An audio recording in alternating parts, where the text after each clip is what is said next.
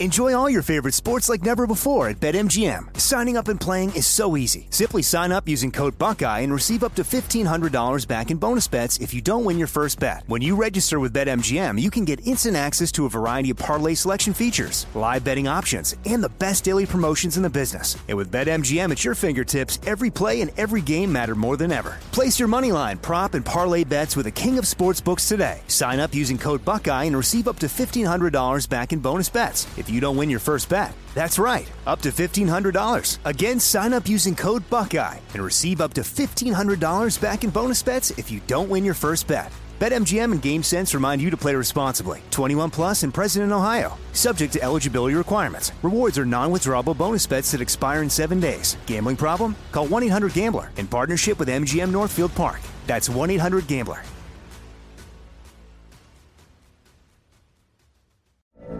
From BBC Radio 4, Britain's biggest paranormal podcast is going on a road trip. I thought in that moment, oh my God, we've summoned something from this board. This is Uncanny USA. He says, somebody's in the house, and I screamed. Listen to Uncanny USA wherever you get your BBC podcasts, if you dare.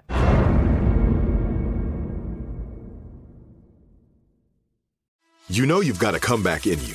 When you take the next step, you're going to make it count. For your career, for your family, for your life. You can earn a degree you're proud of with Purdue Global. Purdue Global is backed by Purdue University, one of the nation's most respected and innovative public universities. This is your chance. This is your opportunity. This is your comeback. Purdue Global, Purdue's online university for working adults. Start your comeback today at purdueglobal.edu. When you have health insurance, it's easy to forget about your out-of-pocket costs. That can be a lot of money, but are your bills accurate? Well, it's estimated that over 50% of medical bills contain errors. HealthLock can help you. HealthLock technology securely connects with your insurance and flags any overbilling, wrong codes, and fraud.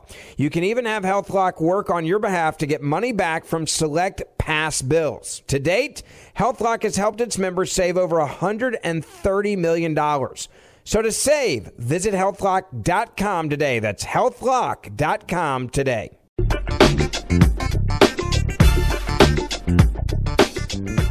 Hello, my name is Matthew Stewart. I am the president and founder of Stewart Speakers, a not-for-profit lecture series organization that brings prominent thought leaders to the Indianapolis community to educate, inspire, and invoke meaningful conversations. For over 30 years, Stewart Speakers has been dedicated to enhancing the community by providing opportunities to engage with America's best leaders and brightest luminaries. These leaders support our mission of more than just talk and allow us to live out the three pillars: education, engagement, and experience. Today, I would like to focus on engagement. Through engagement, our speakers began conversation, but Stewart Speakers helps to keep the conversations going. Like you, we are coping with the virus that is sweeping our nation. To help us keep the conversation going, our goal tonight is to focus on how we can stay mentally fit and positive during this time of the coronavirus. I want to give a special shout out to our panelists tonight and also to you who are joining us for this conversation. And now, Roland Martin. All right, folks, you're watching Roland Martin Unfiltered. Of course, we normally do this every day on Facebook, Periscope, and YouTube as well. But we also, for the first time, are live streaming this special on Instagram Live. And so we want to thank all the people who are watching us on Instagram. Want to make sure that if y'all make sure you I got somebody who's saying there's no sound. That has to be your phone, because I can hear the sound as well. All right, folks, the whole point of this next hour is to have really a conversation that talks with some of our leaders about, again, how we are dealing with COVID-19 mentally. We've had cases of folks who have actually been struggling with this, committing suicide. We talked about, of course, on my show, folks having to confront child abuse and domestic abuse and how people are really struggling with not being at work, folks not having jobs, and all these different things. And so that's really what our discussion is about. I want to introduce our panel. Joining us right now is Congressman Andre Carson, of course, who represents district there in Indiana. Also, Reverend Dr. Michael Eric Dyson, who joins us as well on here. Folks, let me know if we have Susan Taylor. Of course, we have Susan Taylor. Of course, she, of course, is editor emeritus, Essence Magazine, leader, founder of National Cares Mentoring Project. Glad to have all three of you here. And so before we get into, explaining what everybody else needs to do, I want to start with you, Susan. How have you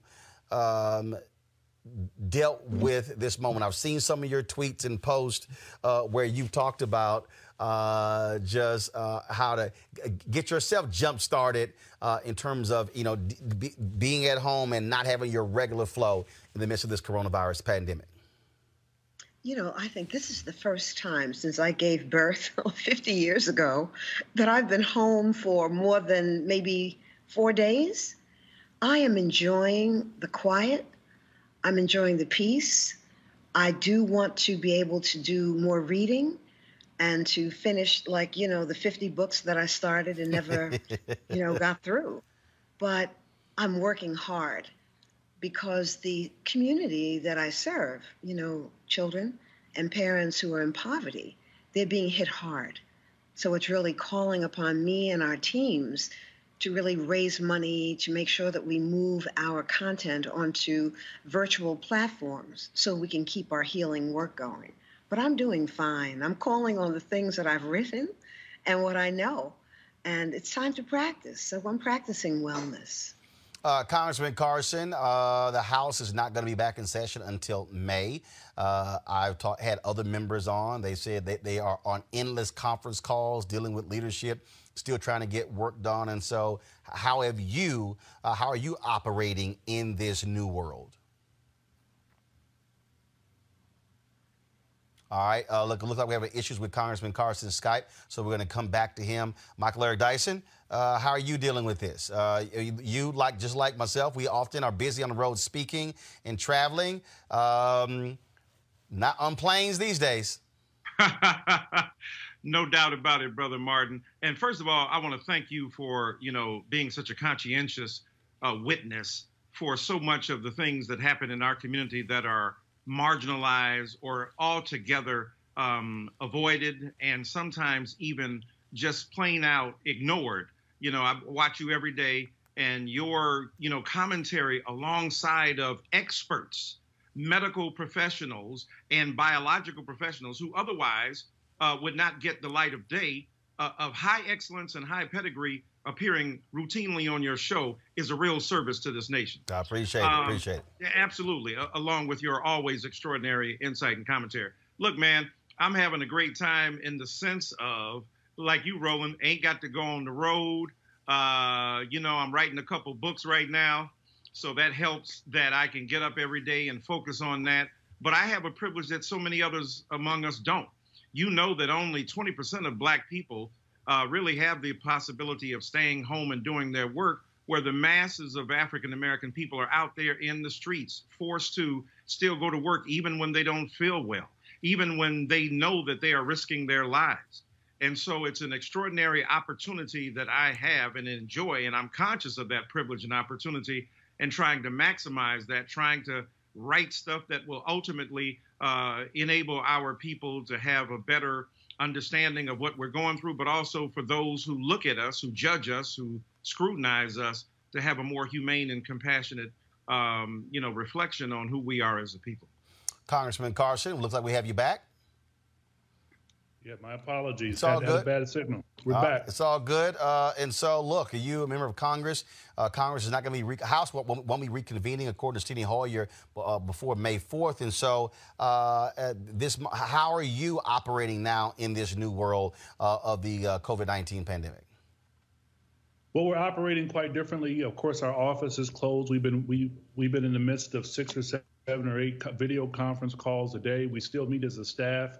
We're still meeting and engaging with constituents.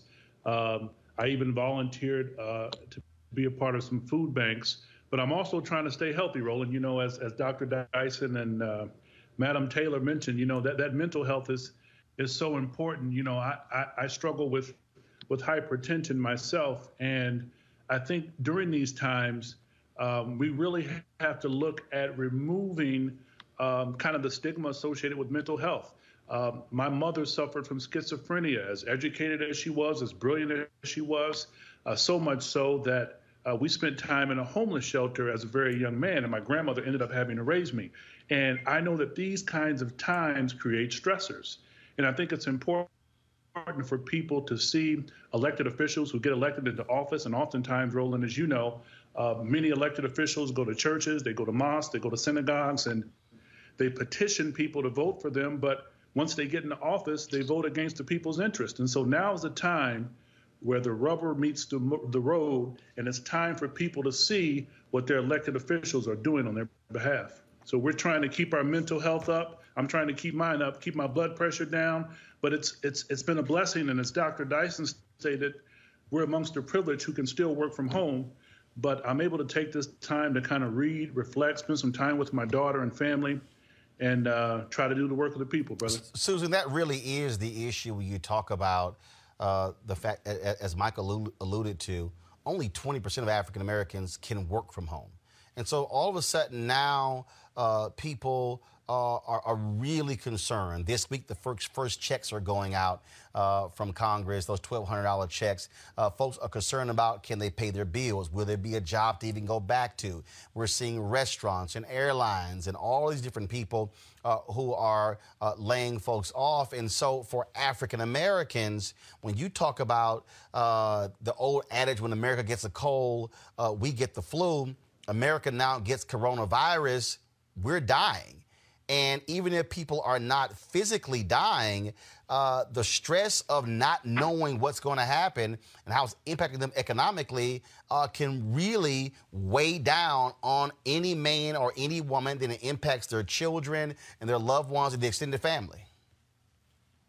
I mean, it's so true. And, you know, it's a need to call up faith, because we have to remember that this is devastating, but it's not. I know I need to get the light out of the way, but you see, I'm the oldest one on here, so I'm not trying to show you all of my stuff. Is this okay? You're fine. You're fine. Don't worry about it. Telling me to move. No, don't worry about it. You're fine. You're fine. Okay. You know, this is a moment when we really are getting to know ourselves. We're getting to know the things that stress us. We're getting to know the things that we are addicted to or we believe we have to have. What I see is that people are purging. You know, they're refining relationships. They're making up with people who they've been angry at for some time. That we're getting to know ourselves in ways that we don't in the everyday, because typically, you know, our bodies are in one place and our minds far down the road. And I just want to really just say thank you to the congressman for that kind of transparency, because people really don't talk about the mental health issues in their families or even the crises that they've had themselves. And to hear you be so honest about that, it's freeing for other people to be able to know that they're not on this ledge alone. For me, I'm a student of history. I try to know everything that I can about us as a people and what we've been through. And when I look at our history and see what our ancestors suffered through, I said, this is not the rough side of the mountain. There are people 3 blocks from the luxury building I live in who have cups in their hands and they're on the streets. I don't know where they are now because I haven't been out there in a while. But that's devastating. And what this is showing us, too, is what we allow. For the first time, I would say, since the war on poverty, people are really talking about the disparities between Black people and the larger society. And what they're not talking about is the why. Why are we poor? Why are so many of us poor? It's the history that the nation won't own. And this is a time for us to really understand that we are, each other's keepers. The great Gwendolyn Brooks, wrote that we are each other's keeper. We are each other's harvest. We are each other's magnitude and bond. And there should be no person in our community who is homeless and who is hungry. And the question is, rather than pointing the finger, are we looking in the mirror and asking ourselves, what are we going to do about these crises that now the whole nation is suddenly becoming aware of? Why? Because we are really the people who are on the front line. We're the people who are moving, folks on those EMS trucks. We're the ones who are cleaning those hospitals. We're the ones who are moving bodies that, have transitioned when people have transitioned. We're the frontline workers who have not been given the accord, and they don't have health insurance very often, and they're low-wage earners. This is really affecting the children we serve. Michael, when Susan talked about what this is exposing, and I've been saying this every day, and we said it even really before this thing really began to show itself, this coronavirus was going to truly expose every aspect of this country, not just the awful leadership from the White House, but it is exposing the major gaps in education. People are now saying, whoa, wait a minute. You mean tell me how many kids depend on school for meals? How many of these folks don't have Wi-Fi, don't have computers, don't have pads? Now all of a sudden, people are going, whoa, wait, how many people are in poverty? You're seeing these massive lines of food banks in Pittsburgh and other places, and people are going, wait a minute, all these people are hungry? And so we can just go down the line. So for Trump to constantly proclaim we're the biggest and the baddest and the richest and most prosperous nation on earth, it is showing the true haves and have-nots. Yeah, no doubt about it. And you have done an excellent job of pointing this out on a daily basis. Aside from that malignant narcissist who is our chief executive officer of this nation, the reality is that the pandemic is endemic to Black people. That, across the board, we are suffering low-grade pandemics every day. Mm-hmm. The lack of access to food, the lack of access to high-quality food in food deserts, high sugar content cereals posted up in our ghetto neighborhood stores when we can find them, vast stretches where people have no access to food. No access to high quality education. We live what the sociologists call in concentrated poverty.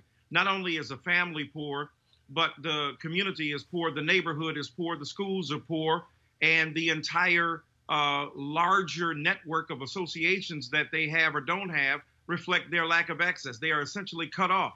They have been socially distanced from economic inequality. They have been socially distanced as a result of the racial trauma that has been transmitted from one generation to the other. And as the great Queen of Black America, Susan Taylor, has indicated, we have not dealt with this. We've neglected to address this situation.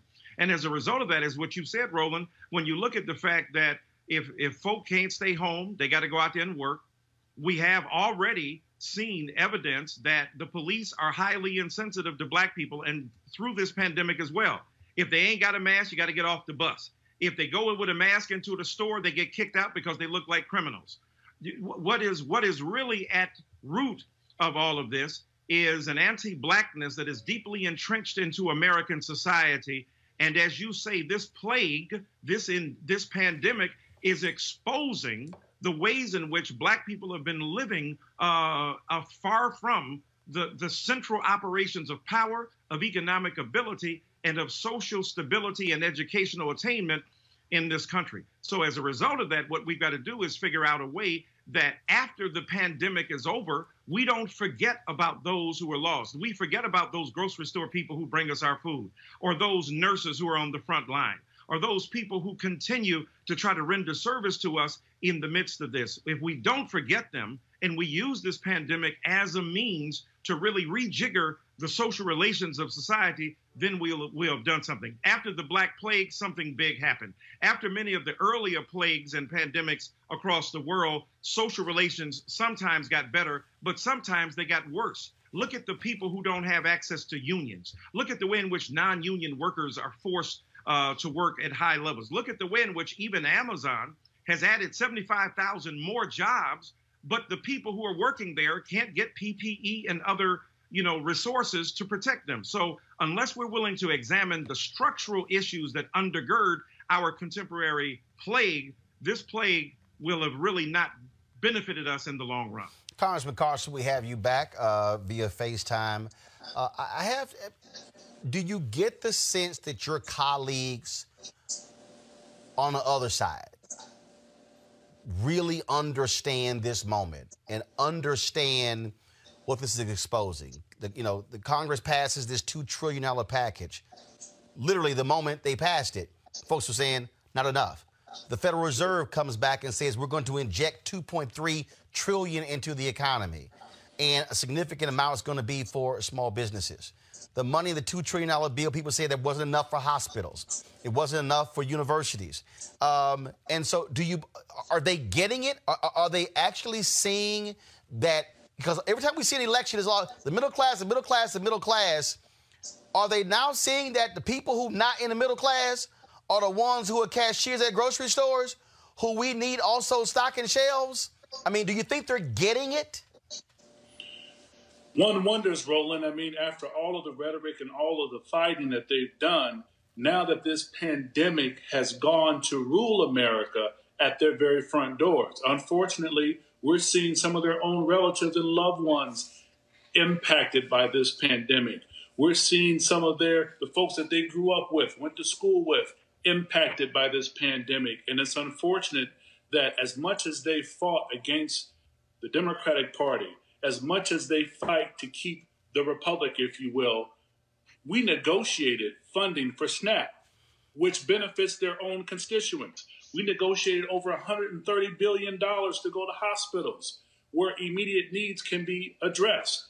Guess what? It benefits their constituents. And so all of their rhetoric about reining in our deficit, pulling back on excessive spending, it still impacts their constituents. If they want to quote scripture and talk about the Bible, then the Bible highlights the least of these. It seems to me that they're so fearful of a president who could tweet against them, and one tweet against them could jeopardize their reelection efforts. They refuse to be bold and speak out against a president who is not only a tyrant and a demagogue, he wants to be a dictator. I say to the Republican Party, work with the Democrats, because the very legislation that you speak against impacts your own constituents. And so in the CARES 2 Act, Roland, that we hope to seal the deal on and negotiate, we want to talk about criminal justice reform.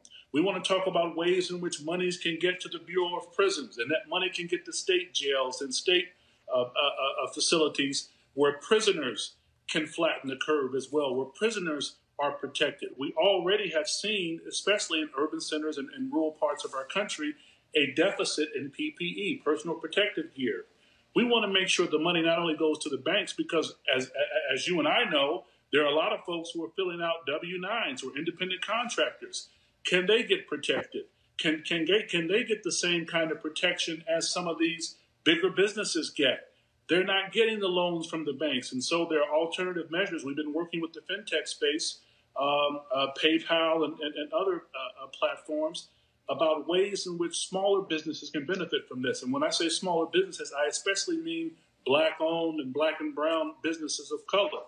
What this means, Roland, is that we have to press the Republican Party and those members of Congress and threaten them by leveraging our voting bloc against them. So when they want to run for office, we need to see what they've done to stand up against Donald Trump and his destructive agenda. Susan, when you hear, first of all, and also to our panelists, you don't have to wait for me to call on you. You can jump in if you want to. That's not a problem. But Susan, when we look at what's happening, when we look at you're really about dealing with children, but also with your parents' university as well.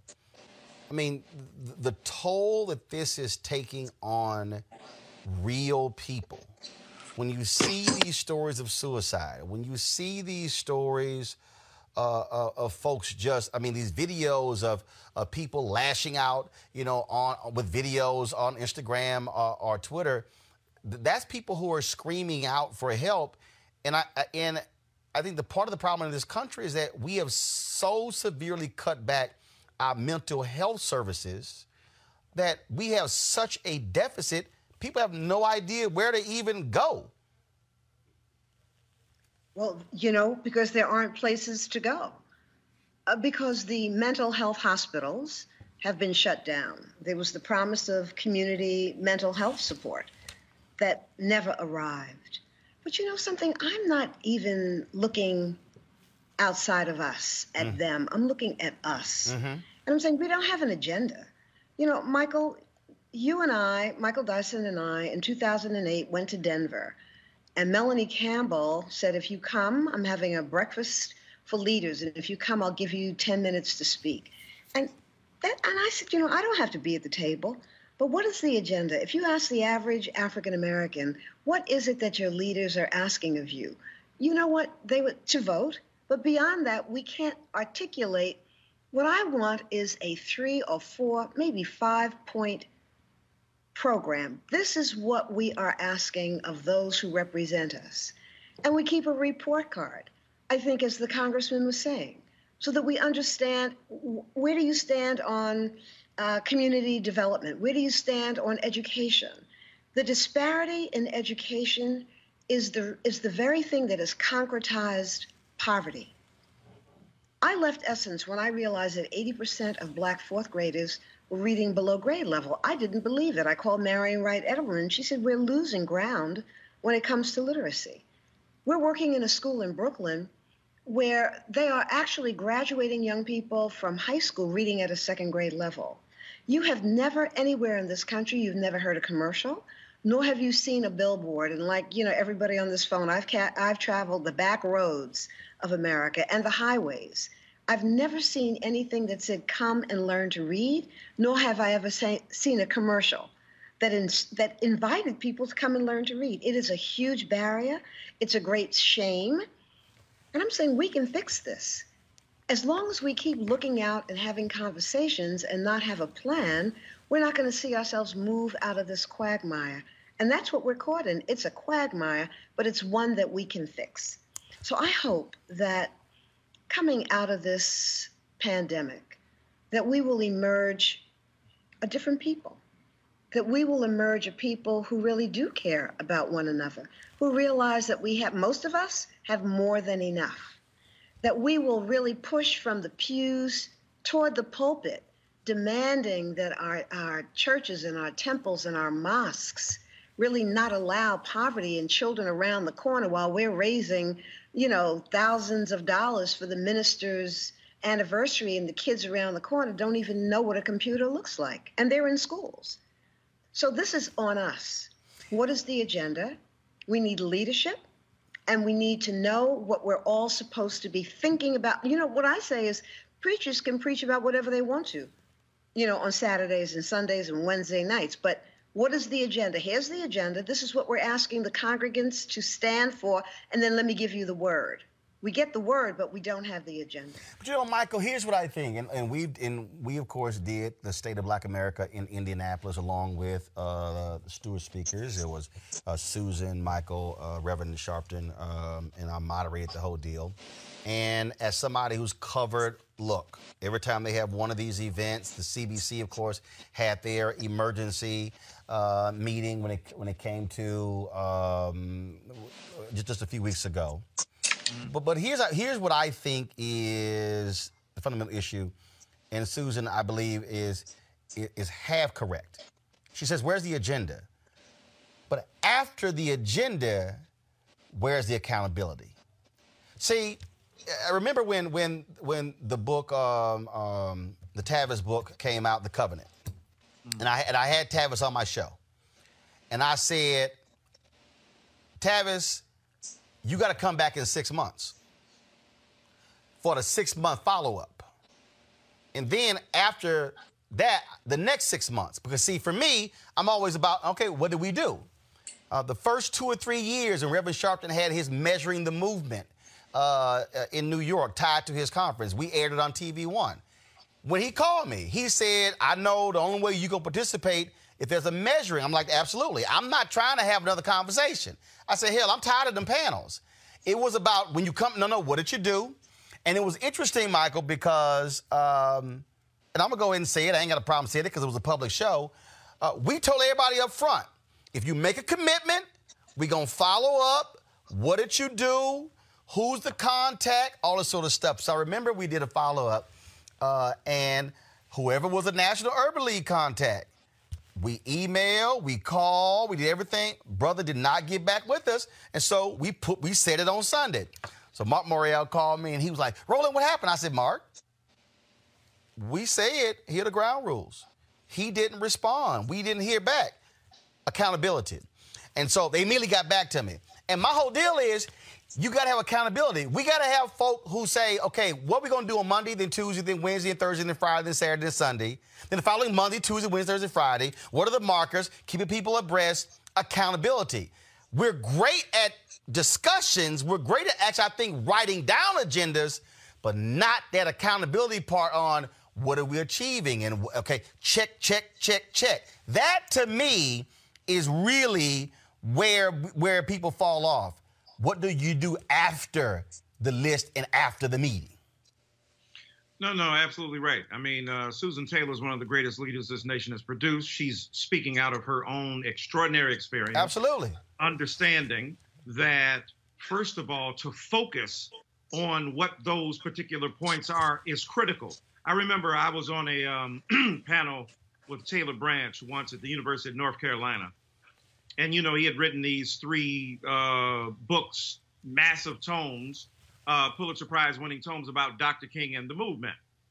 And he said, you know, a lot of people talk about what went on. He said, but for the most part, Martin Luther King Jr. did what we're doing in this room now, sitting down, talking, thinking, arguing, going back and forth to get it right, which is why I think, for the instance, your show as a daily intervention of both high intellectual pedigree, but also deeply and profoundly political grappling with the issues is necessary. I never want to downplay that. So, yes, the agenda is extremely important. The accountability, the follow-up, because I couldn't be a professor. I got to have accountability. What classes did you teach? Right, How many folk did you? How many students did you reach?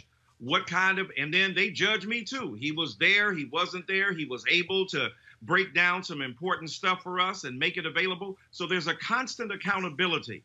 I hold students accountable by giving them grades. The students hold me accountable by reflecting on what I've done well and what I have done so well so that there's an outcome. So I think that's important. But let me say this. As much as I believe in what both of you have said, and both of those are critical aspects, I'd put it in thirds. Agenda, accountability, and we got to talk about the access. The reality is this. We put money into this economy. We pay taxes. We deserve that the government, I don't want to just make this a black thing, because black folk ain't created the problem, ain't got enough resources to solve it. We do not possess the requisite financial wherewithal to address the staggering poverty that has been a result of slavery, Jim Crow, and anti-black sentiment that has directed the economic resources of America away from us, even as we pay taxes to support this nation. So I don't want to let America off the hook for what it's got to do to address our situation. So the accountability, in part, is to ask our leaders to make certain that they are constantly arguing on behalf of those of us who are out here. And as Susan Taylor said, articulating a 2 or 3 or 4 point agenda. And let me say this. Every black person ain't a guy agree with a black person. We're going to get out with Ben Carson for the most part. Hold on. Your signal, so it went out. You said every black person. Now pick it up from there. Every black person ain't got to agree with every black person for black people to have an agenda. Right? We got to get with the black people we agree with. Ben Carson and I ain't on the same side. Right? Candace Owens and I, we ain't on the same side. They black, They doing what they do. So we got to find enough black people who agree with what we're doing. We don't have to have massive unity. What we have to have is functional solidarity. Martin Luther King Jr. had about 4% to 5% of black America in his corner working with him on a daily basis. The masses of black people never got on the street corners. They never got into the marches. They never physically participated in the civil rights movement. So that remnant, that small contingent of people were able to revolutionize American society. So I think that what we have to give up on is the illusion that we will have massive solidarity. And what we've got to do instead is to have ad hoc solidarity. Those like Susan Taylor, Roland Martin, Andre Carson, Michael Eric Dyson, Maxine Waters, and those of us who agree, get our forces together, do what we feel is necessary, and make a demand on our leaders, on ourselves. But I am not letting a government off that takes so much of my check, every check, of Susan Taylor's check, of your check, of Carson's check. We have to make sure that the poor, the least of these, have the wherewithal to survive. And black folks' pockets ain't deep enough. If every rich black person in America gave money, we would never be able to solve this problem. This is white supremacy intervening with economic lack of opportunity that has rendered our black communities barren and destitute in some areas, and we've got to address that. So all three of those, I think, are critical to making sure that we revolutionize our communities and then reconstitute them and then bring the kind of healing that we need to have. Congressman Carson, I've long argued that it amazes me when I hear people. Roland, you a lackey because you're defending the CBC. I said, no. I said, unlike you, I am aware of the political process and how the changing of one sentence can alter an entire bill. I think a lot of people, when I hear people say, oh, the CBC ain't shit. They ain't doing nothing. Sure. And then I go, so what do you think they do? Yeah, but this ain't changed and this ain't changed. And then you go, well, you know, they're now in control in the House, but they don't control the Senate. And 400 bills got passed in the House, and Mitch McConnell won't take any of the bills up. And you go through this whole deal. And then I begin to explain to people examples of, well, I know when Congresswoman Alma Adams put this in a bill, don't have her name on it, but she inserted this in a bill that changed, and it results in this here. And so for a lot of people just don't understand the process. But I also argue that part of the problem from a political standpoint is you're fighting battles, but you need to have troops who also show up having your back when you're fighting the battles. When Loretta Lynch, when black women were going to Capitol Hill saying confirm here, I was going, where in the hell are the men's groups? I was like, fraternities, where y'all at?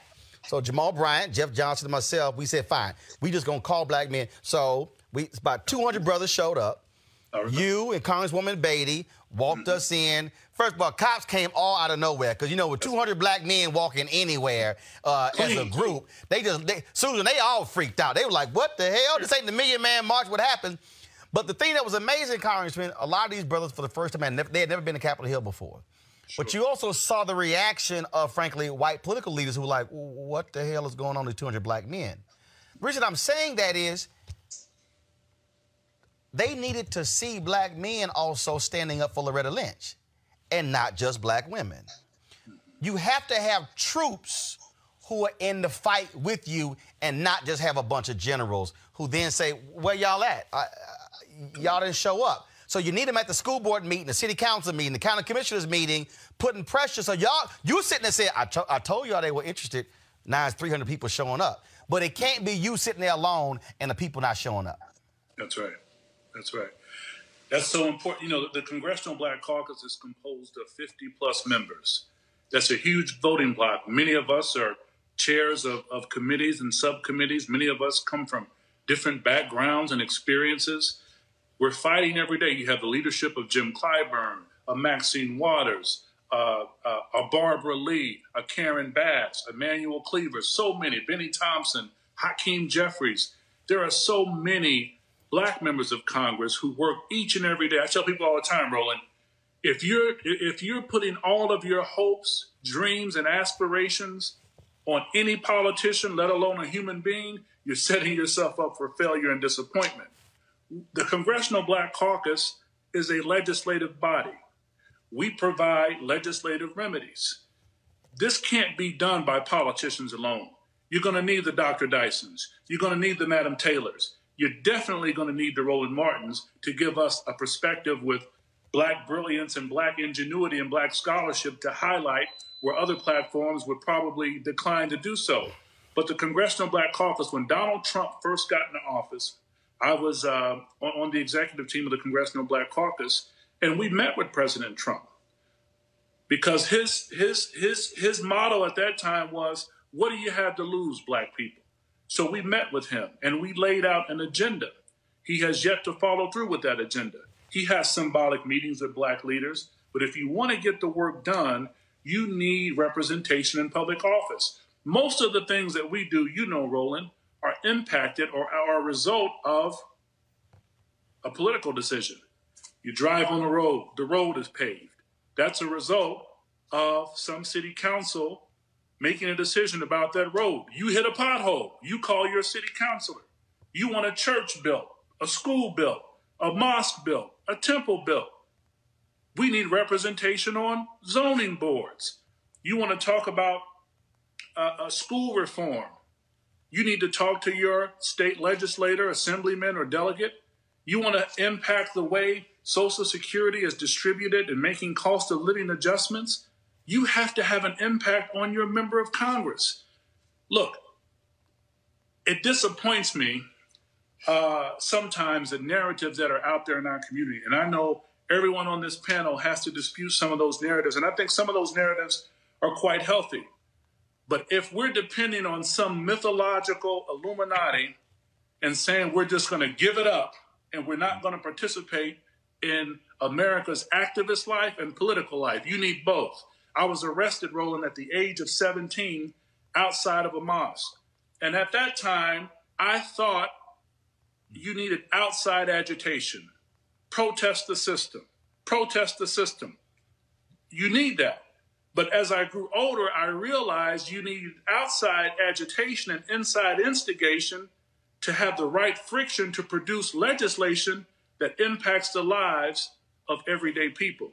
And so for those who want to be dismissive of the Congressional Black Caucus, if we were to list the legislation that was produced as a result of advocacy and input from that great caucus, people would be surprised. We don't tell our story enough. We're not a monolithic group. We come from different regions. We have different life experiences. But those experiences combine to make a voting bloc that is so influential. Everyone who runs for president comes to the Congressional Black Caucus. Every sitting president comes to the Congressional Black Caucus. Every sitting Speaker of the House comes to the Congressional Black Caucus. Governors and senators all come to the Congressional Black Caucus, not because we're so special, but because we're a group of legislators. That doesn't mean we don't listen to the Dr. Dysons and accept those critiques and get his insight and wisdom. That doesn't mean we don't listen to the Madam Taylors and get her insight and wisdom. That doesn't mean we don't let the Roland Martins inform us, educate us, and critique us and grow as a result of those critiques. It takes all of us to come together for the good of our community and our people.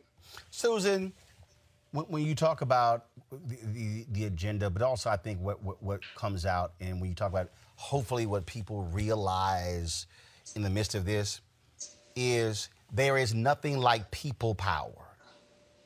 There's nothing like understanding regular, ordinary people actually made the Black freedom movement what it is. Regular, ordinary people. Sure, we talk a lot about Dr. King, we talk about Ralph Abernathy, we talk about Fannie Lou Hamer, who was a regular sharecropper in Mississippi. And I think part of the thing that we have to do, and we try to do it as much as we can on this show, is to get people to understand, stop walking around thinking that you are powerless. You actually have power, it's just not being used and tapped into. How would you walk? So let's say you were having a conversation with one person and they said, Ms. Taylor, I can't do anything. I don't have any power. No one will ever listen to me. What would you say to that of a sister or brother and you were talking to him? I would say, you know what, we're going to push the congregations to have Saturday schools. The system is not teaching our children how to think. Come on. They don't know how government really works. And there's no push from the community to ensure that that happens. You know, you're talking about, if we go back to the civil rights movement, those folks really understood what they were doing. They had leadership that broke it down. They met. The division between the haves and the have-nots have really deepened. I love that I feel like I'm a bridge between the high and the humble, that I have access to people like, you know, the three of you gentlemen. But I grew up in the neighborhood, and I'm not afraid of us. Mm-hmm. So what we've done is we've distanced ourselves because we have a few accoutrements from the people. What I want to see, and I think I said it, maybe I didn't say it clearly enough, because it's a plan that, you know, some of us agree on and that we're going to move forward, and it's a report card. I think you have to hold people accountable. This is what we are asking for, and this is how you measure the people who are holding political office against this 3, 4, 5-point agenda report card. What we do is we know that black folk love entertainment, everybody does. But look at what our young people are looking at. I can't even turn on the television, it's all violence.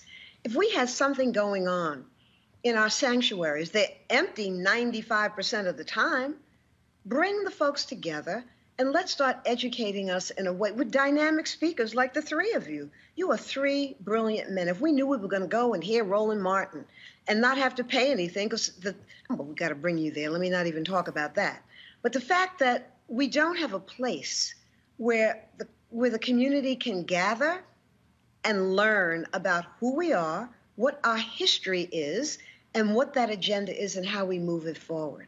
That's what I think is critical and I think is missing, and that I'd like to see. So that person who said to me, I'm powerless, if you knew anything about history, you would know that's not true.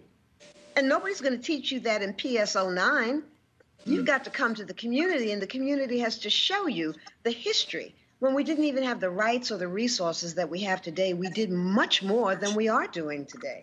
So it's time for reorganizing ourselves, rearticulating who we are, coming into the power that the Holy Spirit has imbued in each and every one of us, and giving, you know, our people the confidence, not giving it to them, but inspiring it in them so that they know that they can use what they have to really create a better future for themselves and for our children. See, Michael, when I listen to Susan talk about that, I mean, I'm just thinking about, those are freedom schools. And in fact, I was speaking to a group and somebody said, oh, that's a great idea. How do we do it? I said, y'all, that's still what Marian Wright Edelman's group does. They actually still teach. If you go to their website, they have the Freedom School Kit that any church can download to turn, just what Susan just said, to turn their churches into freedom schools, to teach those very things. And people, when I travel, people ask me, how do you talk about organizing, but you're a journalist? I'm like, no, you forgot. I said, my mom and daddy never went to college, okay? High school graduates, Jack Case High School in Houston. But they were co-founders of our Clinton Park Civic Club. And so having 5 kids ain't like we had a choice. We couldn't vote. Damn it, they made us go pass out flyers and put up signs and stuff. Watching it, ordinary people who said, we care about our community, so we want to get overgrown lot cut, or we want to get a crack house torn down, or we want new streets and new lights and new sewer systems. That thing grew and grew and grew because regular people just said, hey, you know what? We got problems here. And what ended up happening was the haters were like, man, y'all not going to do anything. And they said, don't worry about them. We just stay focused on what we're doing. And I think that's where we have to be. So I saw basic community organizing from regular people, from what my parents did. And so, but you have to have the willingness to do it. And I think, Michael, that's really, when you talk about where people are mentally, where we have to get people out of this brain lock, brain freeze where they say, I simply can't do it. I don't have a degree. I don't have enough money. I don't know enough important people. Just go, why can't Oprah do it or Robert Smith do it? But nothing that black people have ever gotten came because folk at the top made it happen. It was regular, ordinary people who did extraordinary things. No, it's a useful history lesson. I mean, look at Stewart Speakers Tonight, which are sponsoring what we're doing here tonight. They took the opportunity during this pandemic to team with you to broadcast this particular panel for an hour to the world that will tune in.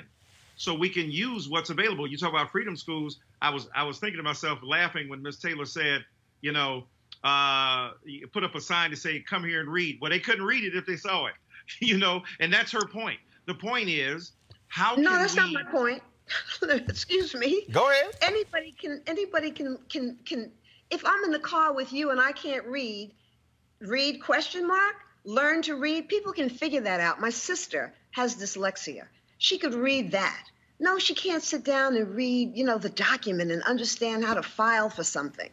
But most people can figure out some stuff. So that's not what I'm saying. And not even that, Michael. It's really about even television commercials. You've never seen a commercial that said, come learn to read. That is a huge barrier. The barrier is education. The three of you are highly educated men. And with that, you've been able to move yourself forward further than your parents were.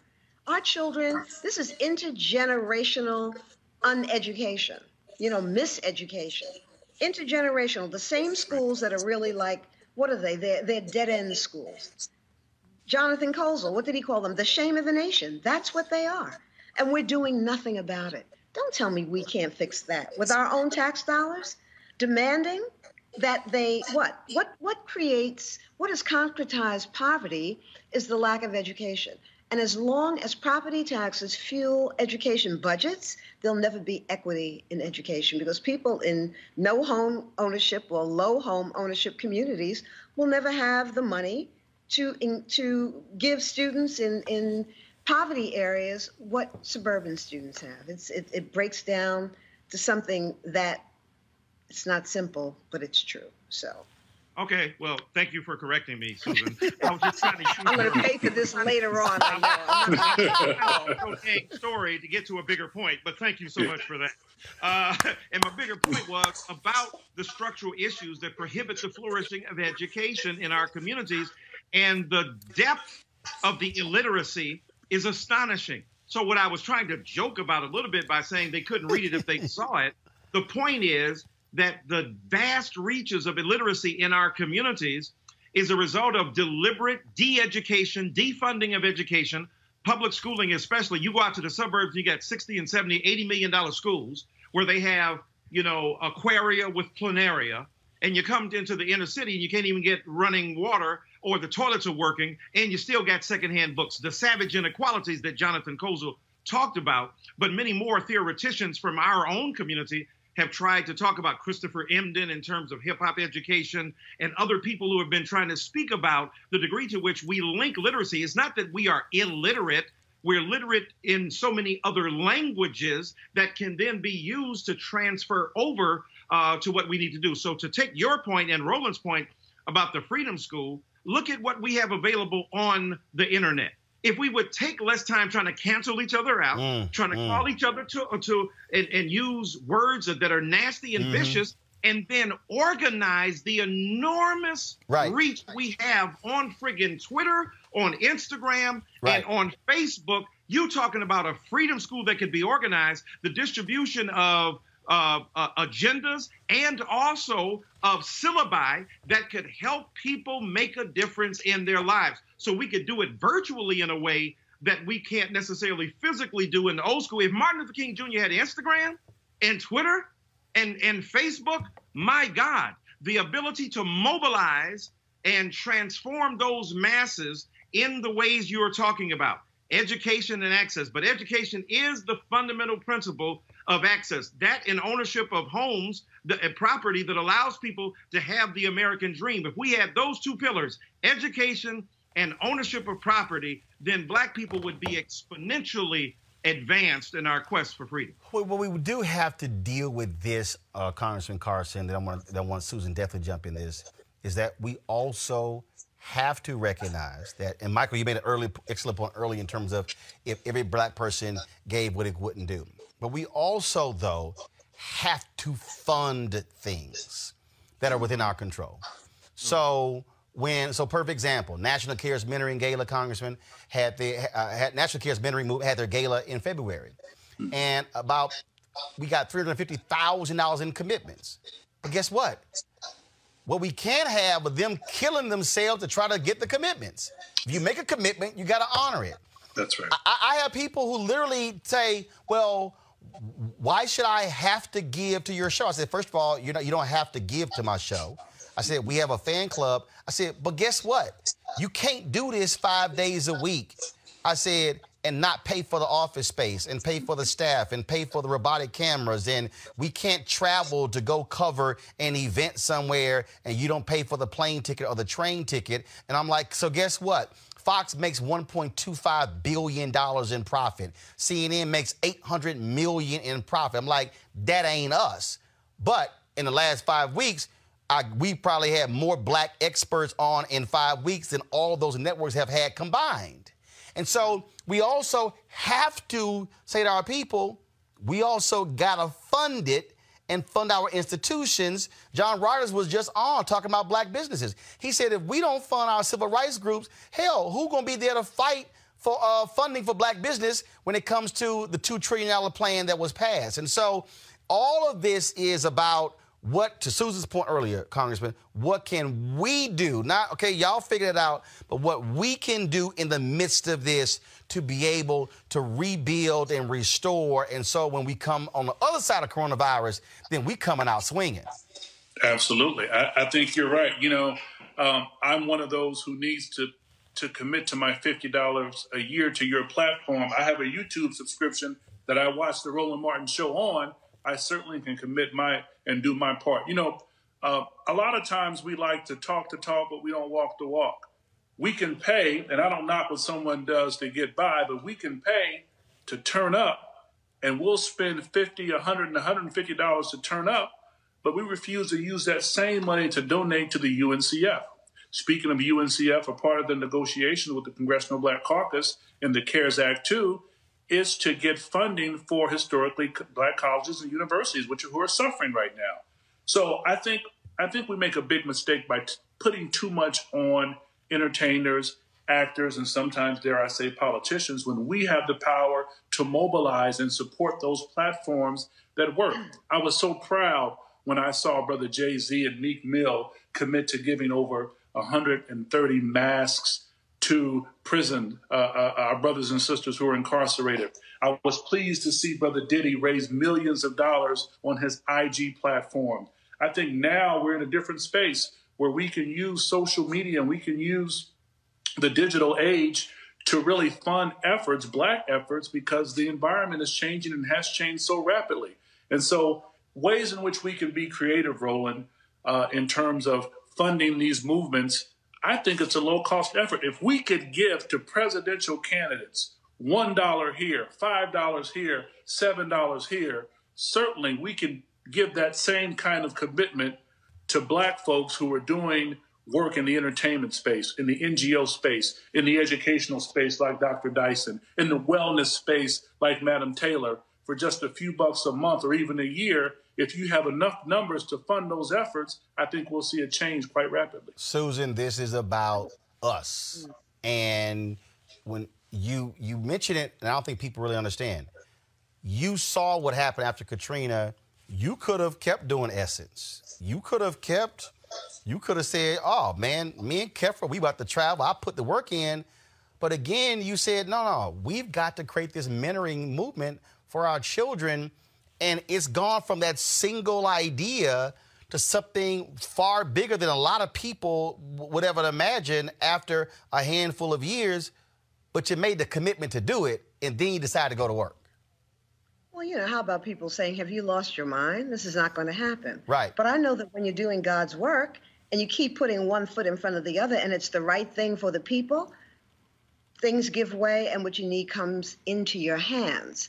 What I do want to say about, Black people not supporting our institutions, we don't. When you think about the college presidents who go out to raise money, Black college presidents, and then the foundations want to know, well, what about the alums? How are they supporting? Yep. It's embarrassing. Average is 5%. To really talk about the little that Black people who graduated from our great institutions give back. 5%. But you know what? Yep. This is why we have to come together for our healing. Yes. If we understand what happened to us over these past 400 years, what happened to us in enslavement, we do not trust one another. We don't like putting money in Black people's hands. Come on. We just don't do it. But we have to come to an understanding of it. So if we could come together and have those kinds of lectures and panels that really help us to see ourselves. What did it do to Black men to have an overseer come into his cabin and take his daughter, his wife, his children, rape them, throw them back, and then have half-white children that he then raised and treated as his own? I mean, what we have withstood is so deep. The brutality is just so vicious. We have to understand it. We have to heal it. Then we can really look in the mirror and see our behaviors and begin to love ourselves again and to love one another again. But until we come to an understanding of our history and what happened to us, we're not going to get there. I think that's a big part of it. Michael, final comment, about 60 seconds. Well, what Susan Taylor has just indicated is so extremely important. The pandemic is also inside of us. The refusal to acknowledge our humanity, the refusal to acknowledge that white water ain't wetter than black water, the refusal to embrace each other and to see the good, the powerful, the enduring, the intelligent, the beautiful in each other. And when we do that, when we deal with the fundamental reality that we are worthy of every sacrifice that should be made on our behalf, then we will begin to demand the kind of resources, not only from ourselves, which is extremely important, but also from the society that we have done so much to build up. It doesn't have to be an either or. It's got to be both us from within and demanding that the structures that we have supported through our work, through our brilliance, and through our monies also be recycled back to us. Congressman Carson, final word. No, I agree. I think on that note, I want to encourage folks to complete the census. Those dollars can go to our communities of color. We need to get our fair share, and a part of getting that fair share doing apportionment and redistricting and how they determine how congressional maps are drawn and what your representation looks like. Please fill out the census. What an honor, Roland. I want to commend the Stewart Speaker Series, Brother Matt, you, Dr. Dyson, and Madam Taylor for your powerful words. I'm truly inspired. Well, echoing that, actually, Matt Stewart, thank you so much. And Roland, you're just brilliant. The way that you just manage these kinds of forums, really amazing to me. Mine is very simple. Reward the people who love us and support us and punish those who don't. Be conscious consumers. Don't spend your money among people who show they have no interest in you, our children, our community. Wake up. Certainly want to thank Matthew Stewart and Stewart Speakers of reaching out to us to hold this conversation. We created this digital platform so we didn't have to ask other people permission to have these conversations. And that's why we do this every single day. That's one of the reasons why we've had more than 150 million views of our videos since we launched September 4th, 2018. This is about being unapologetically black, and that's why, and unfiltered. And so we certainly want to thank all of you who watched us on Facebook, YouTube, Periscope, as well as Instagram. If you want to support what we do, we're here every single day. We don't do gossip. We don't spend our time focused on entertainment. This is about news and information that's empowering our people, that's engaging with our people.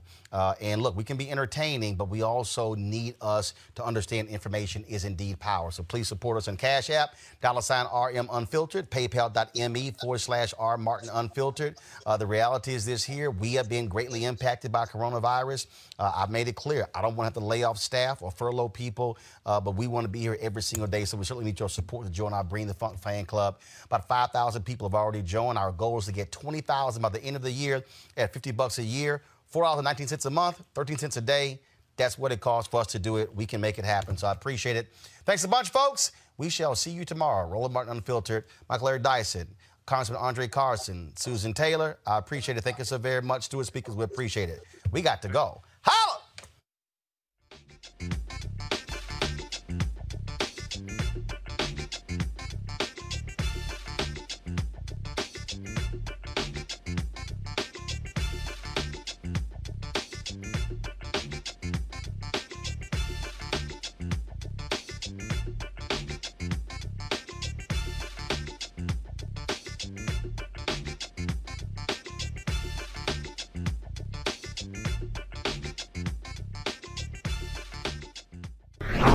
Every single night. We've got some of the top black experts. You're not going to see them on cable news or broadcast news because you swear black people aren't experts when it comes to this health crisis. That's why we have this show and why we do what we do every day on Roland Martin Unfiltered. Joining us right now is retired General Russell Honore, the nation's first black Surgeon General, Dr. Joycelyn Elders. John Hope Bryant, he is the founder of Operation Hope. Senator Kamala Harris of California, Dr. Cedrina Calder, retired General Lloyd Austin, Congresswoman Karen Bass, Commissioner Omari Hardick, Bureau President in Brooklyn, Eric Adams, Dr. Joseph Graves, America's Wealth Coach, Deborah Owens, Dr. Corey Hebert, Patel Salt, Howard University student, Pastor Jamal Bryant, Dr. Christy McDowell, Benja Ajilore, senior economist at the Center for American Progress, Gilda Daniels, again, author of the book, The Crisis of Voter Suppression in America. 4 stars, General Kip Ward. Dr. Oliver Brooks is president of the National Medical Association, president of the American Medical Association, Dr. Patrice Harris. Joby Benjamin, Dr. Alexia Gaffney, infectious disease specialist, Dr. Georges Benjamin, executive director of the American Public Health Association, Malcolm Nance, family medicine physician, Dr. Jen Caudle, Dr. Tashaka Cunningham, a molecular biologist, Kat Stafford. She's a national race and ethnicity reporter for the Associated Press. Dr. Wayne A.I. Frederick, who is the president of Howard University, Congresswoman Yvette Clarke from the state of New York, William Springs, AFL-CIO economist, Andrea James, executive director of the National Council for Incarcerated and Formerly Incarcerated Women and Girls. All right, let's go to Capitol Hill. Congressman Gregory Meeks, Congresswoman Eddie British Johnson of Texas, Congresswoman Barbara Lee, Minnesota Senator Amy Klobuchar, mental health clinician Jamie Singletary, Prince George's County State's Attorney Aisha Brayboy, as well as Dylan Hayrie, ACLU Justice Division strategist. Dr. Cindy Duke, she is a virologist. Principal Steve Perry of Capitol Prep. Health and wellness specialist Dr. Yolandra Hancock. Desmond Meade, president of the Florida Rights Restoration Coalition. Cliff Albright, who is the co-founder of Black Voters Matter. Michael Harriot with the Root. Mina McWhorter, founder of Love by the Hand. Dr. Julianne Malveaux, economist, president, Emerita Bennett College. Coroner Michael Fowler is the mayor of Atlanta. Keisha Lance Bottoms, mental health therapist Suzette Clark. Justin Gibney, attorney and political strategist, and Bishop Vincent Matthews Jr. Dr. Suzette McKinney, CEO and executive director of the Illinois Medical District. Dr. Leon McDougall, president-elect of the National Medical Association. Jana Bailey, mayor of Moss Point, Mississippi, Mario King. We're going to keep driving this thing to make sure our people are fully aware, safe, protected from coronavirus. You're getting the top medical experts, the top business experts, top political experts, top religious experts, because that's why we do what we do. Unapologetically and unfiltered. Ain't nobody else in the black media space doing what we do. Watch Roland Martin Unfiltered daily at 6 p.m. Eastern on YouTube, Facebook, or Periscope, or go to RolandMartinUnfiltered.com. Support the Roland Martin Unfiltered Daily Digital Show by going to RolandMartinUnfiltered.com. Our goal is to get 20,000 of our fans contributing $50 each for the whole year. You can make this possible. RolandMartinUnfiltered.com. From BBC Radio 4, Britain's biggest paranormal podcast is going on a road trip. I thought in that moment, oh my God, we've summoned something from this board. This is Uncanny USA. He says, somebody's in the house, and I screamed. Listen to Uncanny USA wherever you get your BBC podcasts, if you dare.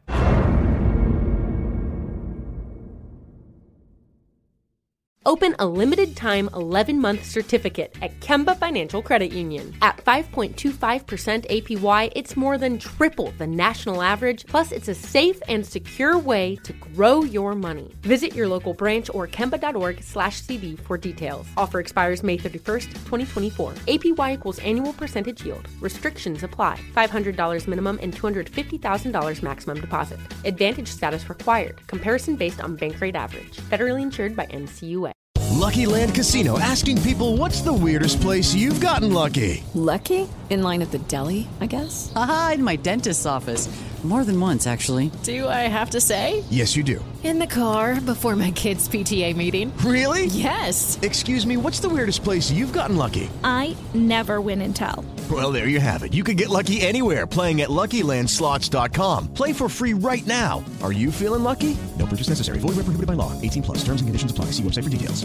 Are you looking for the perfect move-in ready home this spring season? Now's the time to buy at Fisher Homes. For a limited time only, enjoy below-market interest rates starting at 5.375% APR, 6.139% APR. With these exclusive lower rates, you can save hundreds on a move-in ready home and start enjoying the benefits of home ownership even faster. Schedule your personal tour with one of our new home specialists at FisherHomes.com and make this spring the season you find your perfect home sweet home. Financing provided by Victory Mortgage, LLC, NMLS 461249, Equal Housing Lender.